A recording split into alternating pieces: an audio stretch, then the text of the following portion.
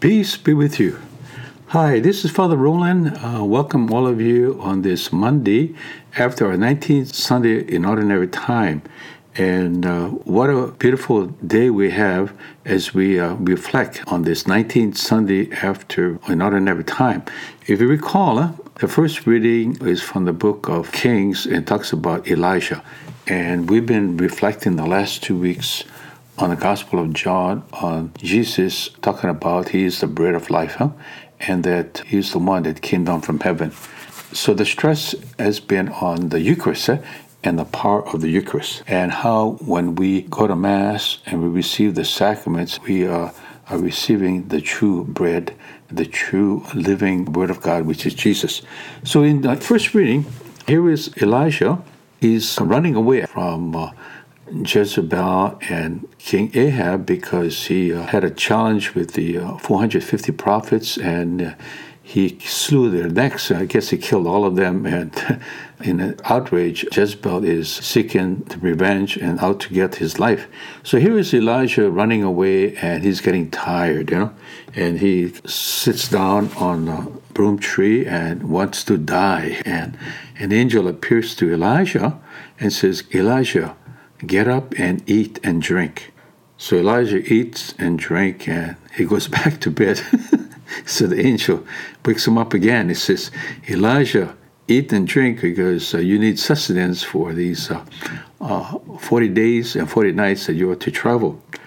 But what's so significant, and we know the story that Elijah eventually goes to Mount Zion and encounters Christ, or encounters God rather, on the mountain, where he hears God's voice in a silent whisper after there is a earthquake, fire, and wind.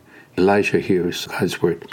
So what's so significant is that God does provide for Elijah. Even though Elijah is worn out, he wants to die, he wants to give up his mission, proclaiming the Lord and reminding the people of the covenant because of the unfaithfulness, and Elijah is there to help them, that he is revived by this food and drink at the beckoning of the angel. So I guess in our lives too, when we are tired and we want to give up, sometimes we fail to recognize how God does provide for us. He does provide angels in our lives and sustenance during our journeys. These days, sometimes it's so easy to forget of how much the Lord provides for us, and we need to realize the gift of the Eucharist. Today there are over 70% of Catholics who do not believe in the real presence of the Eucharist. Another sad note is there are also 70% of Catholics who are not going to Mass or not attending the liturgy or the Eucharist. And I think they really are kind of missing out on God's tremendous gift of sustenance, that it is the Eucharist, the power of God, Jesus, who is present. And as the Church reminds us in Vatican II, the Eucharist is the source and summit of the Christian life. That's what gives us sustenance, divine sustenance. So when we come to the Eucharist and we participate in the Mass, we are strengthened like Elijah on our journeys. One of the benefits I have now is I'm on sabbatical, and I just began the sabbatical in July 1st rather, and I didn't realize during this past month of July how my body was so tired and I needed sleep. And I thought 7 hours of sleep was sufficient for my ministry. And I just realized to really be active and alert, I needed some sleep. So this past month, I've been getting about 8 to 9 hours of sleep every night. And it has really makes a difference, in my life. And somebody once told me that it'll take about 3-4 months just for your body to relax, your body to get energized again. And so it's been really wonderful so far.